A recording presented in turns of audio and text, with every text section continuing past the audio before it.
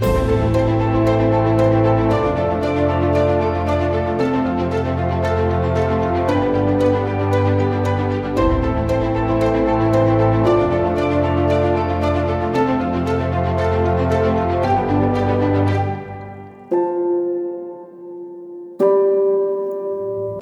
listeners, today on Mental Wealth for Entrepreneurs podcast, I have a pleasure to interview Amanda Cottrell. Amanda is a teacher, international author, artist and entrepreneur. Today Amanda is sharing her amazing story of becoming an international author. Amanda has now published 7 books on Amazon, but her journey hasn't been an easy one.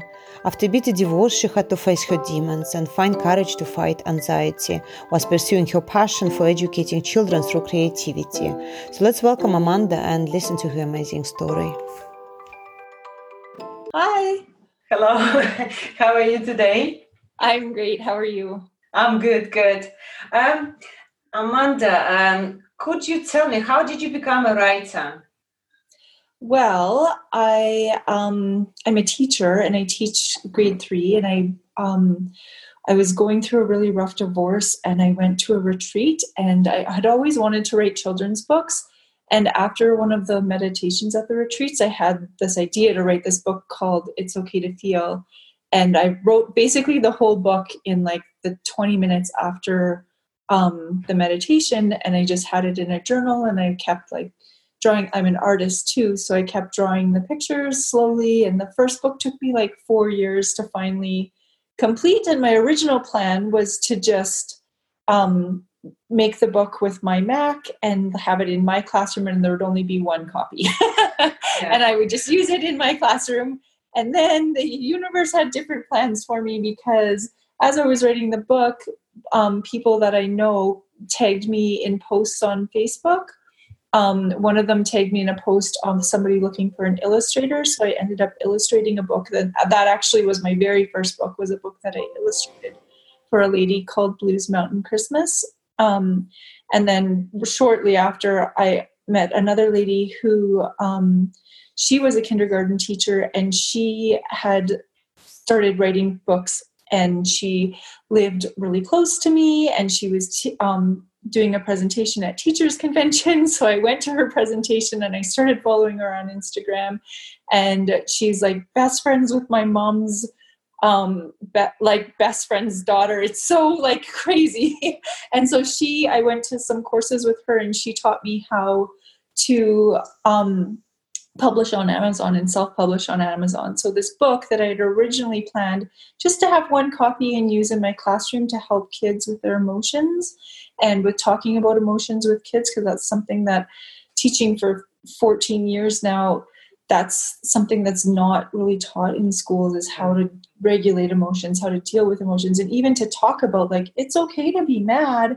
We just need to find a way to deal with your anger. So what could we do? Like, oh, I'm really mad right now. Instead of punching your friend, what could you do instead? And just talk about that. And it's so interesting when you talk with kids. Sometimes you have no clue what's going on in their minds or what emotions they really strongly feel. And last year when I read the book to my students, the jealousy one really came up. We had this huge conversation about jealousy and when they feel jealous. And it was at birthday parties, because they're jealous their friends. Like, they're like, it's such a confusing feeling, because I'm happy for my friends, but I'm also really jealous for them because I want those toys and they're getting all the toys. And then I feel bad because I feel jealous. And it was this really like authentic, engaging conversation with the kids that came out of the book, where that's an emotion that I didn't necessarily think would spark such a huge conversation. Because parents, they're trying to compete, and they're trying to overbeat each other, in terms of throwing stones and all that. And they just don't understand what impact this has on kids. Yeah, absolutely. And two, recognizing that sometimes you can feel two emotions at the same time. Like, I'm happy for my friend and I'm excited for them, but I'm also feeling jealous at the same time because I think that toy is pretty cool, or I think whatever it is that they're jealous about. So that was one that I found was one of the most thought-provoking conversations I've had with the students since I published the book. Yeah. Do you read your books to your daughter? Does she Yes. love them? Yeah, she does. Actually, Really proud that mommy is right. my massage and Reiki therapist, I gave him one of my books. Well, actually, he has most of them, but he is a Reiki therapist as well, and his daughter is 5. And one of my books I co-authored with another teacher, and it's called "I Am a Rainbow: A Children's Guide to the Chakras." And he sent me like all of these pictures the other day of her reading the book and doing the yoga poses that are aligned with each chakra and the mudras that are aligned with each chakra. And it was the sweetest thing ever, because she's not even in school yet. She's 4, and he's like, it's her favorite book. And he sent me all the pictures of her doing all of it. It was just like, it melted my heart. So because my son is 4, and I've just said, look, you have to be quiet because I'm talking to a lady who writes my books. yeah. Books, darling. So I showed you books to him, and he was really impressed that mommy is still a writer. Oh, that's awesome. He's And just really 4 in May, so yeah. yeah. I'm trying to discuss this subject of resilience, and I'm trying to kind of build resilience, because it is important. You do this with kids, don't you? Because we are kind of in the UK. There is a silent epidemic of the mental health problems. Absolutely.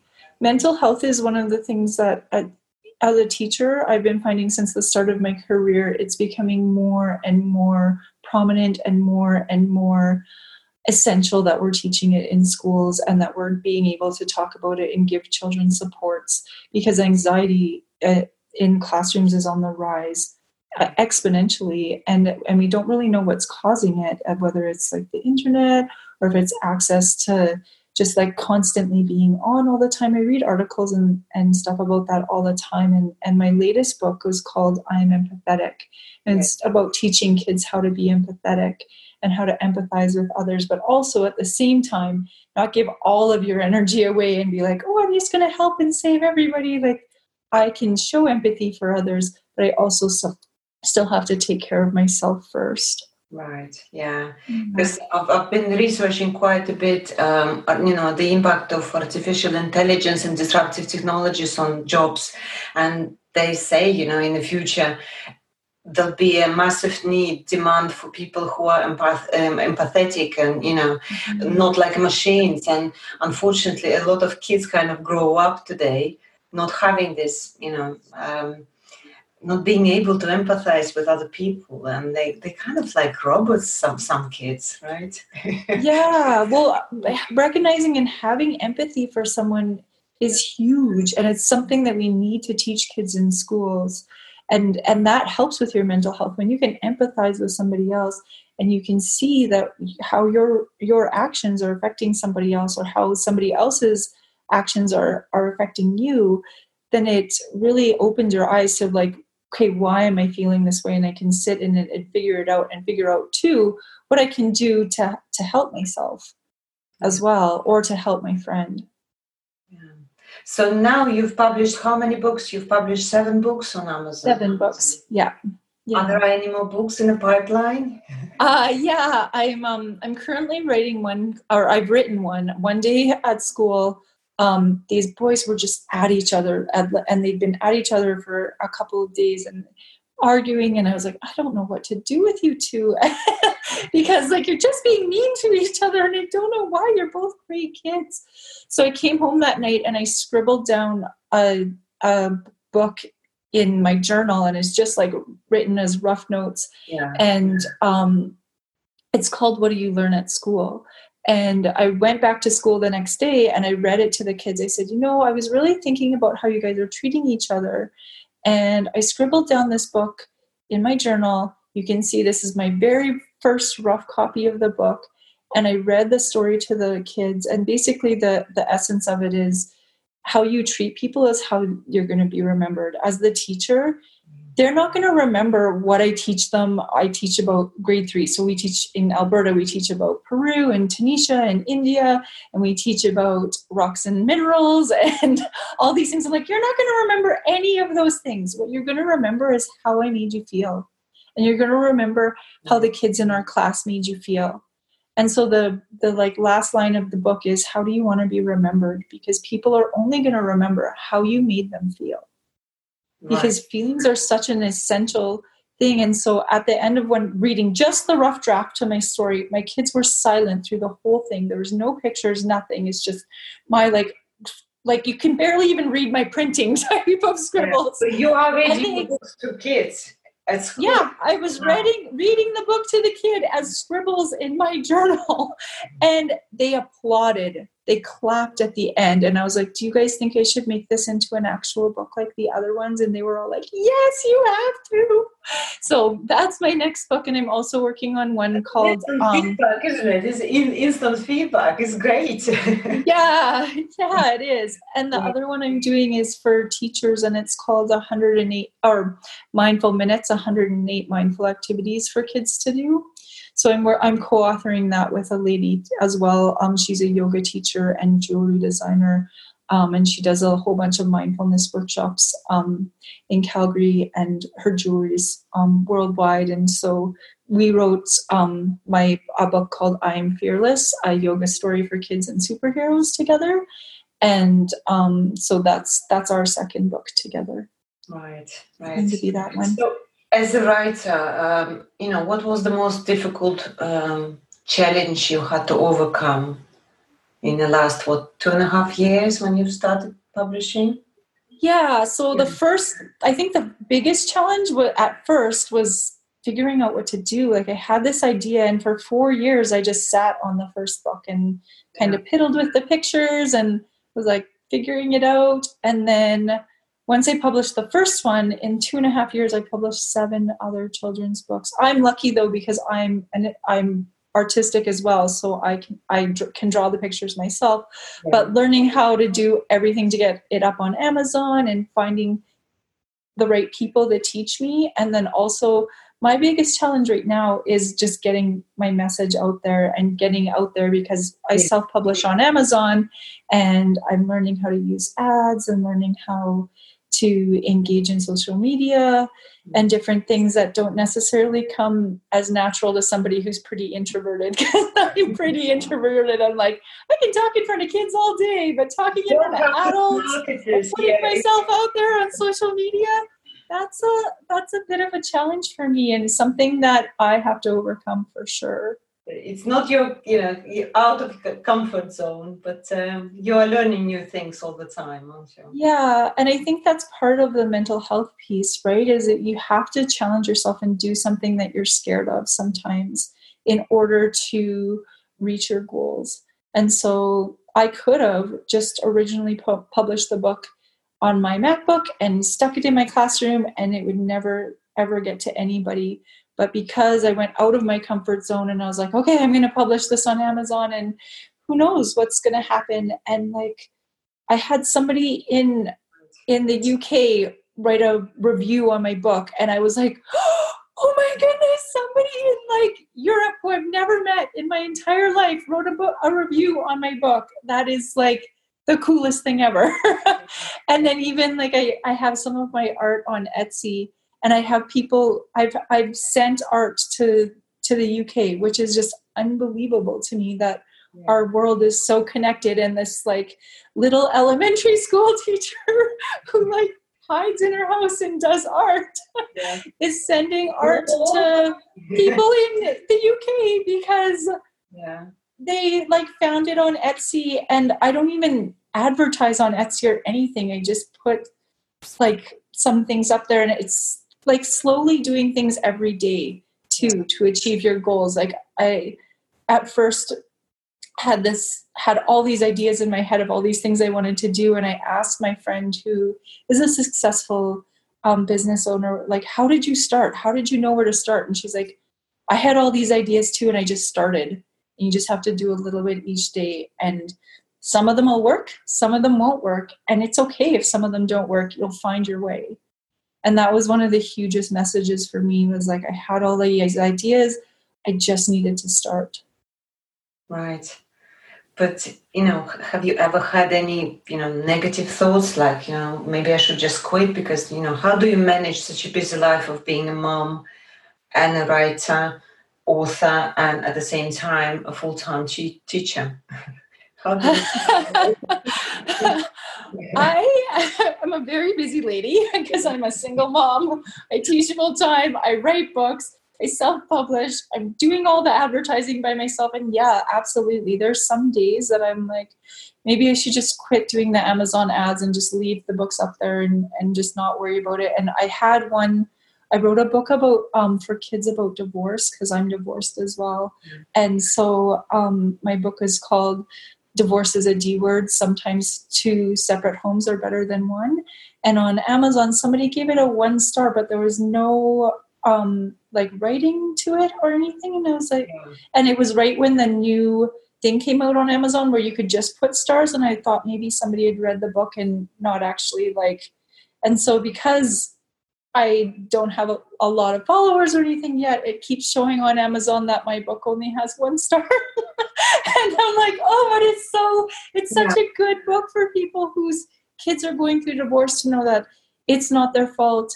Their parents love them no matter what. And everybody's just doing the best they can right now with what they have is really the message of the book. And so I don't know how that 1 star got on there because there's no writing as to why they thought it was a not good book. Like the only other 1 star I got was it said the book came damaged. And I was like, well, that's not the author's fault. That's the Amazon because it just ships it automatically. It's all like print on demand. I have no control over the shipping or the quality of the book as it comes.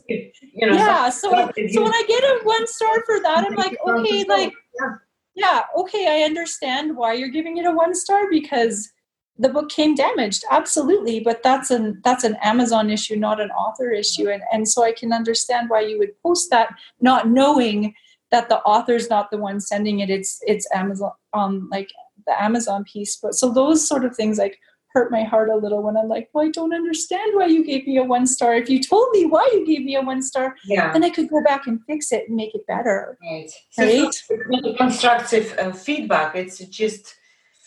Yeah, absolutely. Constructive feedback is so important as to like, okay, if you didn't like it, well, what didn't you like and how can I fix it and how can I make it better so that it will really help people and kids, especially kids whose parents are getting divorced and they are so lost and scared and don't know what to do with their feelings. Yeah, on another podcast interview, we actually just discussing this, issue of cyberbullying and people just being negative out of school. Have you ever had anything like this? People just putting nasty comments or sending you some, negativity, about what you do. No, I haven't had any of that at all. Maybe as my books get out there more and get bigger and hopefully more people access them, I might get some, but I really haven't had that other than one, I think it was Book Club or something. Somebody, I didn't even know, or it was Goodreads. There was a review on Goodreads and I didn't even know what Goodreads was. And I was like, oh, how did my book get on Goodreads? And somebody, the first book, It's Okay to Feel, they wrote, this book should be in a psychologist's office. It's not for kids. And I'm like, no, that's the whole point. It should be in a psychologist's office. That's exactly where this book should be. You need to be able to talk to kids about their feelings. You need to know, they need to know what they said, like the words like vulnerable and feeling in despair were too big for children. And I was like, okay, like I understand how you're feeling in that, but like the whole purpose of this book would be that it would help kids who are in crisis. Yeah. So the comment is like, this book it should only be in psychologist's office. I was like, well, yeah, you didn't like it, but you're right. It should be in psychologist's office. That's exactly the place that I'm hoping it gets to. Yeah. Right. Yeah. Yeah. Yeah. Are you an anxious person? Yes, I do have anxiety for sure. It is something where it keeps me up at night. And so I can definitely empathize with children where I see that they're having anxiety or having an anxiety attack, because I'm one of those people that I've struggled with anxiety my whole life, and I didn't know what it was. Even when I was in school, I remember as a little kid having tummy aches all the time, and I would have Tums in my backpack all the time. And if I didn't have the Tums in my backpack, my stomach ache would get worse. But if I had those Tums and that medicine in my backpack at all times, I didn't necessarily need to take it. But if it wasn't in my backpack, then I would be like curling up in pain in my stomach, like at school. And I'd tell my mom, and they'd be like, "You can't take medicine to school." And I'd be like, "I just won't tell anybody. Just like, let me have those Tums." And that is something that now looking back, I'm like, that was anxiety. Yeah. That was like, that is anxiety to a T, is having tummy aches all the time and not knowing why, and there not being a reason for it. And then, or your mind racing constantly. I'm one of those people whose mind races all the time. And I ran a yoga. Welcome to the club. I ran a yoga and art retreat with a girlfriend who's a yoga teacher. It was the first yoga and art retreat. We called it the Art of Yoga. And my mind raced the entire time, even up till the point that the day before the yoga retreat, we weren't even sure if we were going to run it, because we were like, oh, we're going to run it at a loss. And then the universe just happened to be in our favor, and we ended up getting more people, and it was the perfect amount of people. But the whole time I was like, are they happy? Are we doing this right? Are they going to go back and think we did an awful job? And our feedback was amazing. But the whole time my brain was like, we're not doing enough. The people aren't happy. And really, in reality, they were. They loved us, and they loved what we did, and they thought we had a really great balance between art and yoga and mindfulness and the mental health piece. Whereas my mind the whole time was just racing. And I know my girlfriend who I ran it with, she's an anxious person too. And so she's the same way, like, are we doing it right? Like, are we balancing the yoga properly for the people who are here? Are they enjoying the art that we're doing? So yeah, it's even, you see these people who are like on Instagram or something, and you think like, wow, that person's got their stuff together, and they've got all these amazing pictures, and they seem like they're so successful. And then in reality, they're just as anxious as you are. Yes. Because that is my friend. She is beautiful. She has this huge Instagram following. She runs an amazing business, but then at the same time, she's just like me. She was like so nervous. And the same way that I was so nervous, she's like, she did a course at my house on malas, and she was so nervous to come to my house and teach teachers how to make malas, where I was so nervous when we first met each other for her to come to my house, because she's this super cool lady who has like 20,000 followers on Instagram. And I'm like, you're just coming to this little elementary school teacher's house to run a workshop. And I was like so nervous for her to come to my house, and she was so nervous for to come and teach teachers, because she's like, I'm just a lady who runs a business, and I'm teaching all these teachers. And so I think we really have to empathize with people, as we don't know what their background is, and we don't know that they're just as nervous as you are most of the time. Right. So, and how do you manage anxiety? By doing yoga or practicing mindfulness? Mm-hmm. Yeah, technique. How do you? I do a lot of things to work on my anxiety. One of them is yoga, absolutely. Another one is just going for runs or going to the gym, having baths and reading. Art is a huge outlet for me. Journaling is another outlet for me. Even just cuddling with my cat. My cat helps me with my anxiety for sure. Pets can be huge for helping with people with anxiety. Yeah. Well, what's your worst nightmare? I mean, what's your worst fear? What are you afraid of? The thing I'm most afraid of is if something was to happen to my daughter. That would be, yeah, that's definitely, I think, every parent's biggest fear. I think I could handle anything. I've been through a very rough divorce. I like a single mom. I can handle anything, but I couldn't handle if something happened to her. Right. Yeah. Okay. We'll have a short break to hear a message from our sponsor now. Okay. Okay. Come back in a minute.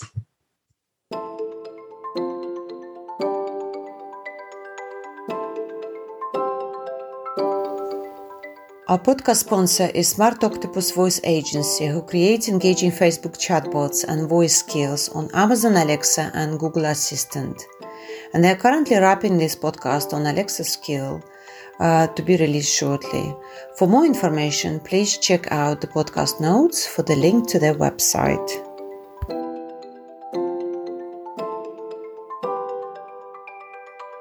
We are halfway through the questions, and I think we can continue now. So you've published now 7 books on Amazon.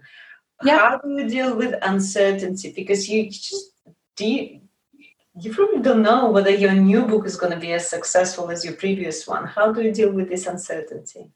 I just think, well, because I'm a full-time teacher and my entrepreneurial stuff is like my side stuff, my goal, especially being an elementary school teacher, is if I can help one kid, then my job is done.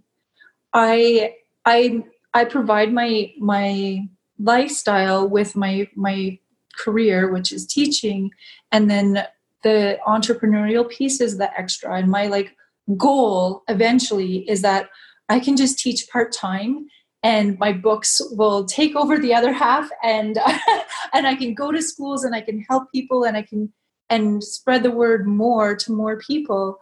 But right now, my goal is just, if I can help one person, great. If I can help 2 people, even better. And whether I become a famous author or not, my goal, especially as an elementary school teacher, is just to empower kids and to empower people as much as I can to believe in themselves. And so whether or not my books become super successful, that's not really my main goal. My main goal is just to help people and to reach them in some way. I think what you're doing is just amazing, because it's, like I said, kids today, they have so many problems, mental problems as well. And, it's what you're doing is absolutely great. And yeah, I wish you carry on and just spreading the word globally. Yeah, and some of my books, 2 of my books are really specific to what I teach, because I wrote 2 books. One of them is called A Yoga Journey Through Peru, and the other one's called A Yoga Journey Through India. And they are really for a specific target, which is teaching social studies in Alberta. They don't sell a lot of copies, but I wrote them and I published them because they help me in my classroom teach about Peru and get the kids up and moving, or teach about India and get the kids up and moving. And I use them as a starting point to start our research about those countries. And so those books probably will never be bestsellers ever, and that is okay, because the whole purpose of writing those books was just to help me in my classroom. That was the only purpose of it. And if it does help other teachers, fantastic. Yes. But I think sometimes people have these goals that are like, well, I'm only successful if I'm a best-selling author. That's not true.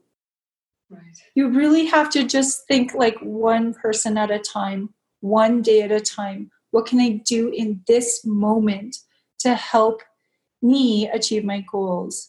And maybe in this moment, you're feeling exhausted and you just need to curl up with your cat and be like, I need to refresh, and tomorrow I will achieve my goals. And that is okay. One of the other things I learned how to do too, because I'm one of those people that is I have all these ideas in my head all the time, and I started making journals too. So my art is on the cover of the journals, and they're on Amazon too. And then the books are just lined paper underneath, because I learned about these people who are doing, it's called Tangent Templates, and they mass publish a whole bunch of different journals for niche topics, and people are doing amazing, making low content books and selling on Amazon. So you never know what it's going to take off. And I made some of the art journals basically just for myself and for friends and to give as gifts to people. And they're on Amazon to sell too, just so that if somebody likes them, great. If they don't sell a lot, whatever. I learned how to do it, and that's really cool. Yeah, it's a learning. Yeah, it's learning. Yeah, great. Is there you wish? Is there anything you wish you'd known before you started writing that would help you to be more out there, be more successful, maybe publish quicker? Is there anything you wish you'd known before you started this journey? Yeah, I wish that I had more time, or not more time, because I do have time. I wish that I could hire somebody to do the ads because I don't love doing that part. I love doing the creating piece. And I know that so many authors love doing the creating piece. Yeah. The marketing part is really hard for me. And that's something that I really have to push myself to go and do. And I wish that in school, even, that they taught people how to be more entrepreneurial.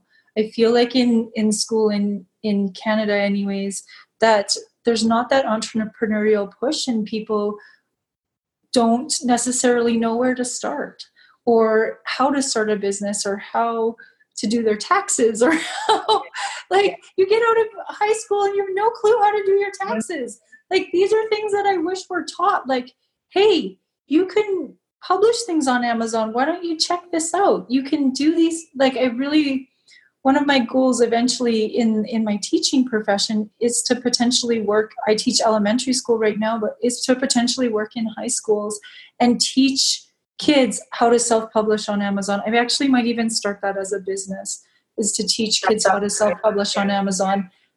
Yeah. There's all the tools are there. You just need a little bit of push and explanation how to do it, but the tools are all there. It's amazing what we can do today. Yes. Yeah. Well, even now, because I have to teach online because of COVID-19, I'm learning so many things that will help me eventually, potentially, make online courses for kids and parents and adults even to self-publish. Because I'm learning how to make videos and how to upload them to YouTube and how to, I did my master's in education technology while I was getting divorced and had a toddler. So that's why I say I can handle anything. other than something happening to my daughter. When I think back to that time, I'm like, I was crazy. I lived in my aunt and uncle's basement on a farm with my toddler doing my master's course. And now, like 6 years later, I look back and think, how did I survive? How did I survive? I had $0 in my bank account. I was living in my aunt and uncle's basement with my toddler and finishing my master's. Yeah. So people who are like, I don't know where to start, or I have no money, or whatever, you just have to start. Right. No, that's fascinating. So what's your, unique skill set that helps you being a better writer? I think that I'm always learning. I'm always reading. I'm not much of a TV watcher, other than right now, because I've been binging on Netflix a bit with COVID-19 and being stuck at home. But normally, when it's not locked down, my TV doesn't get turned on. I'm on the computer. I'm learning things. This summer, while I was on summer vacation, I bought a new iPad Pro, and I went to the Apple store and I took advantage of every free class that they had to teach me how to use my new iPad Pro so that I could use it to help with my drawings. And because I wanted to start doing digital drawings for my books because they just look so much more amazing. This book that I have here, I just redid all of the pictures for it because this one, I'm fearless. I just drew and colored with pencil crayon and took pictures of it and learned how to put it in Canva and put it up on the book. And it doesn't have to be perfect the first time. No. You can go back and change it later when you learn more. So after I published those, I was like, okay, now I'm going to invest in an iPad Pro and I'm going to learn how to make my illustrations better. And so you don't have to be perfect the first time.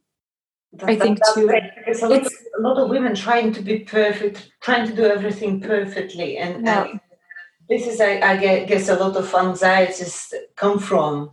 Yes. You're trying to be perfect, do something perfect. I actually banned this word from our vocabulary at home, because I said to my husband, never ever say to my son, it's perfect. Yeah, you can be good at a task, but you shouldn't rate yourself as being, a success or a failure. You can fail at a task or a behavior, but never you are rating yourself as a person. Yeah. Well, even young kids get like completely frozen when they are perfectionists and they think that it has to be perfect. Like in as young as grade 3, kids won't write because they're scared that their spelling is going to be wrong. They won't draw because they're like, I can't draw as good as everybody else. Wow. Or I can't draw as good as that person. And we always are comparing, and it really is. Who's teaching? I don't know where that comes from. And so one of my goals as a teacher is always to just be like, just try. It doesn't matter. Lots of times I'll be like, I'm not checking your spelling at all. Don't worry about your spelling. Just get your ideas down. That's all I care about right now. Yeah. Or all I really want you to do is try this. That's all. Just try. Don't get frozen. Don't just stop and sit there frozen for an hour and not getting anything down, when really it's just about, we have to be willing to learn and we have to be willing to try. Otherwise, we're not going to get anywhere. Right. So if you had a magic, a magic power, what would it be? I mean, if you had one superpower, what would it be? Yoga. No, I'm just kidding. That's because my book's called I Practice Yoga. What's your superpower? That's what it says on the back. Oh no, it says it in my book. I practice yoga. What's your superpower? Yoga is not my superpower. I am not that flexible. I look at the people in classes and I'm like, oh man, that is never going to happen. But I think my superpower is really creativity. And actually, when I started my master's was in education technology. And I thought that with the way the world was going, I needed to know how to use technology to be able to teach kids and to be like on the cutting edge of technology. And what changed as I did my research and I did the coursework in my master's was it wasn't about the technology, because technology is constantly changing. And if I had mastered the technology that we were using when I finished my master's 5 years ago, I would be completely out of date. None of that technology probably even works anymore. But what I learned was that I have to be creative. I have to learn how to use my creativity to be a producer rather than a consumer. Because so many of us are consumers of technology, of watching YouTube, of watching TV, of playing games. But really, in order to empower yourself, you have to use your creativity to be a producer. And technology, unlike any time in history, has allowed us to be producers. And very few people are actually choosing to be producers. We at our fingertips have access to more information than any other time in history. And we can learn and be creative. And one thing that really bothers me, and I had a parent one time come in and be like, well, my kid's not creative. And I said, that's not true at all. Your kid is very creative. He's like, well, he can't draw anything. And I was like, creativity isn't drawing. No. Creativity can be coding on a computer. Yeah. Creativity can be writing. Yeah. Creativity can be painting. Creativity can be, there's somebody who makes unbelievable art out of masking tape. Yeah. Masking tape. They have like a gigantic art gallery for this person. I learned about them last year. And they make amazing art out of masking tape. You have no idea what it is that you could be unbelievably creative with, whatever it is that you enjoy doing. So that parent coming in being like, my kid isn't creative because they can't draw, that is such a misconception. People, I think, and I truly believe in, especially with my research, I believe people are so creative. We just are scared to be creative. Right. Yeah. Or we've been trained to think we're not creative because we can't do one specific thing. Right. Whereas they definitely are creative. It just might not be in that one area that society views as creative, like art or music or being entrepreneurial. But I guarantee you that there is something that people can be creative in, even if it is making social gatherings or starting a dance studio or whatever it is, right? Yeah. We just need to embrace that creativity. No, I agree with you. I think you're making a great point about creativity and self-expression as well. But why do you think women give up on their dreams? What advice would you give them?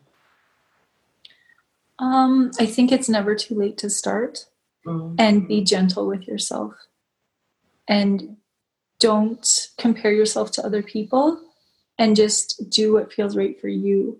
So even if you set one goal each day to do something little, like I made one Instagram post, right. Or even if it's just for 1 week, it doesn't even have to be a day. I made a goal journal at the beginning of the year, and I published it on Amazon. It was just called Get Inspired, and it just had like a weekly check-in thing of 4 things I want to accomplish, and then I was able to reflect as well. And it's like a year's worth of reflection journals in the Get Inspired low content book that I created.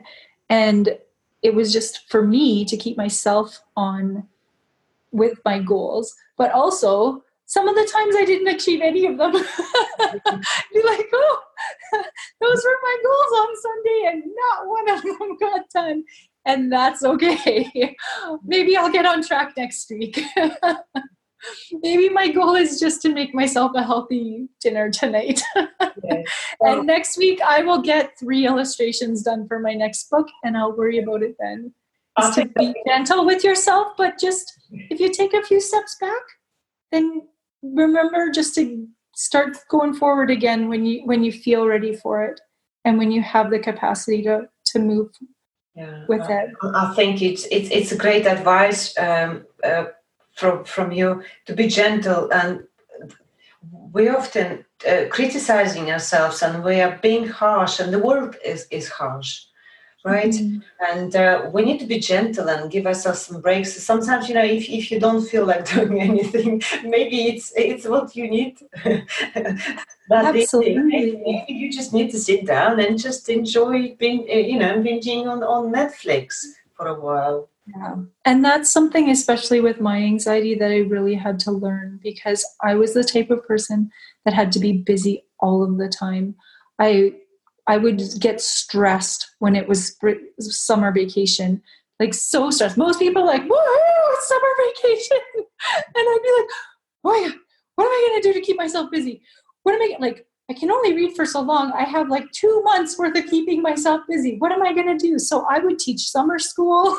I would start preparing my class for the next year. And I really had to learn to take a break and to just enjoy being in the moment and to read a book. Or my daughter has helped a lot with just living in the moment and not having to have every second of my life planned, and to just let it flow. Because when you are more balanced and you are more grounded and not so anxious, you are able to achieve more. And one thing too, I realized too, I'm really into spirituality and into yoga and into healing yourself through meditation and everything else. But I also believe there's a big place for Western medicine as well. And I learned myself that I can't get off of my anxiety medication. I've tried, and it doesn't work. Even with doing yoga daily, with meditating daily, with journaling, with doing all of the Eastern medicine things that I know that I can do, I still need a combination of both in order to be balanced and to manage my anxiety.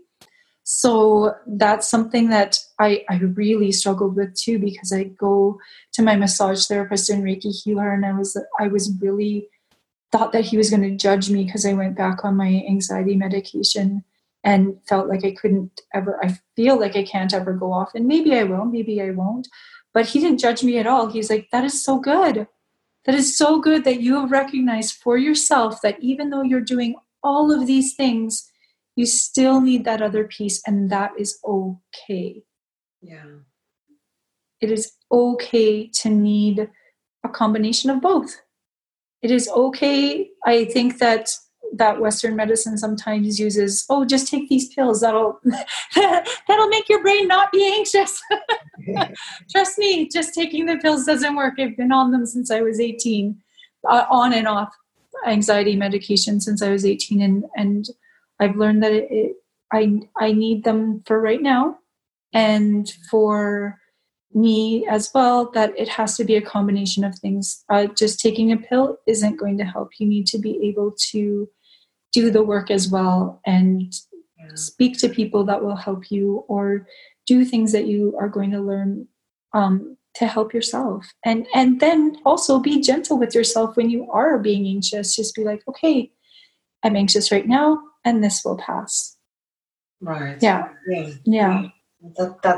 That's a great advice. Any final advice for starting writers or entrepreneurs from you?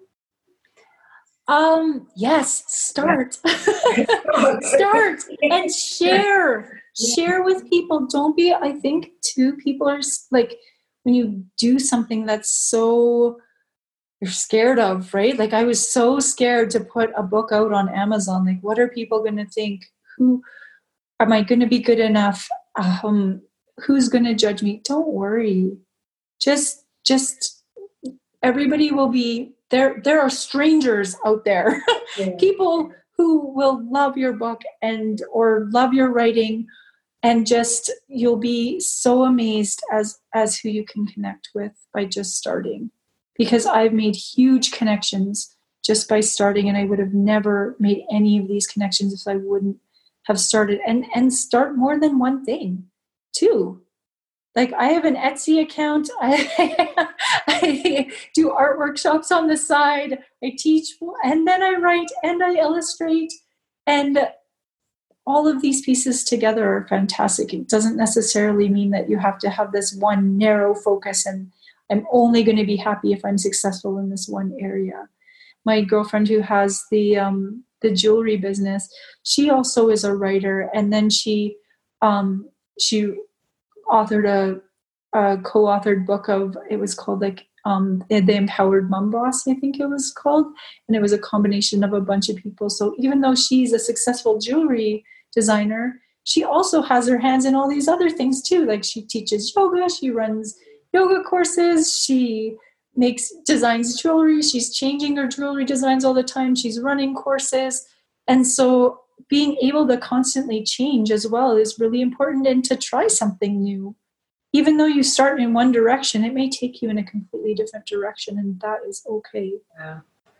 I guess a lot of people, well, because of the coronavirus situation, will have to pivot and find different angles for the business, because you see so many posts on social media of people just not knowing what to do, and they have to kind of imagine their businesses and what they do, and just think, be creative about what they can offer, and because it's a shock for many entrepreneurs, and you have to be constantly on the lookout for new things and pivoting if your existing business is not working, is not producing what you wanted to produce. Yeah, being flexible and being able to think outside the box is huge, for sure, and not being afraid and being willing to try. Yeah.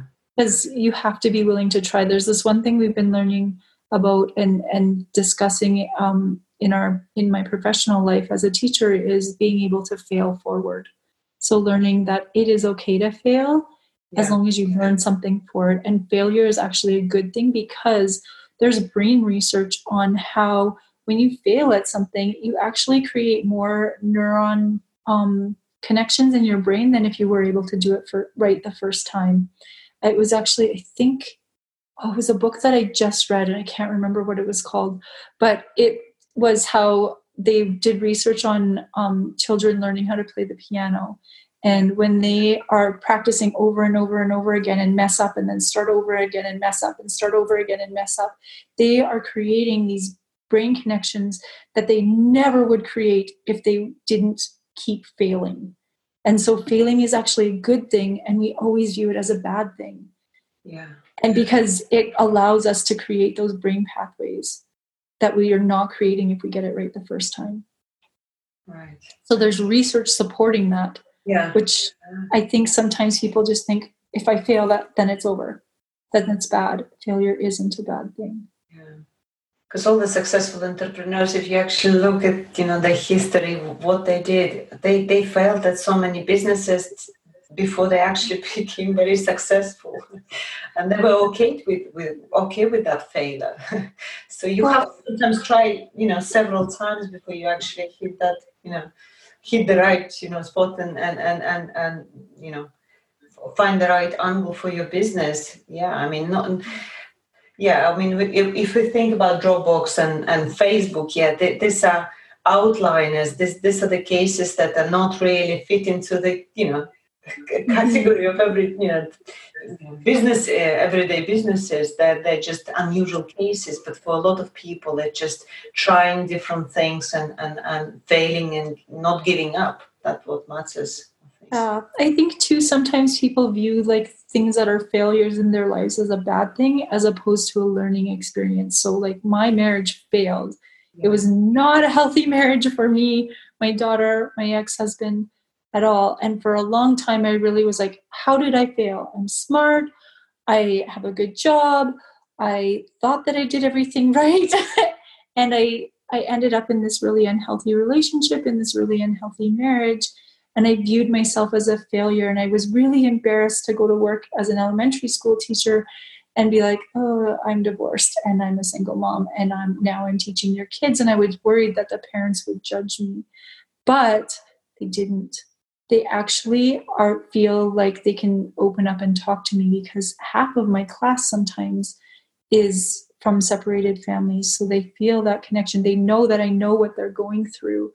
And when you can be not insecure, vulnerable with people. And I know Brene Brown talks a whole bunch about vulnerability. When you can be vulnerable with people, that allows you to make connections, and then that allows you to truly be empathetic with them and to grow.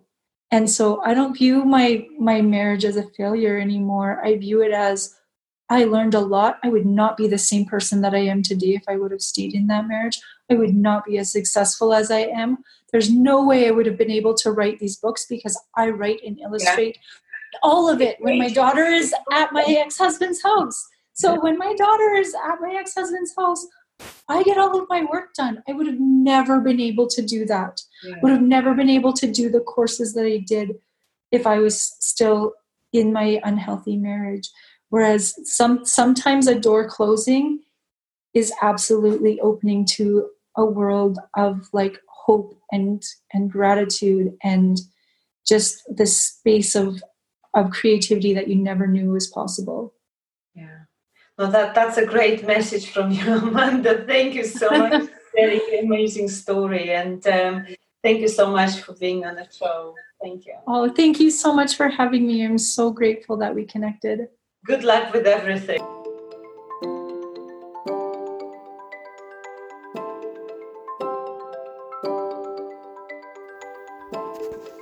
A full transcript of this interview is available via the link to my blog on the podcast notes.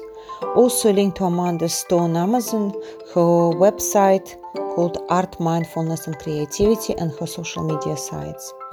So Please like, share, and send me any comments or feedback on this podcast. Till next time.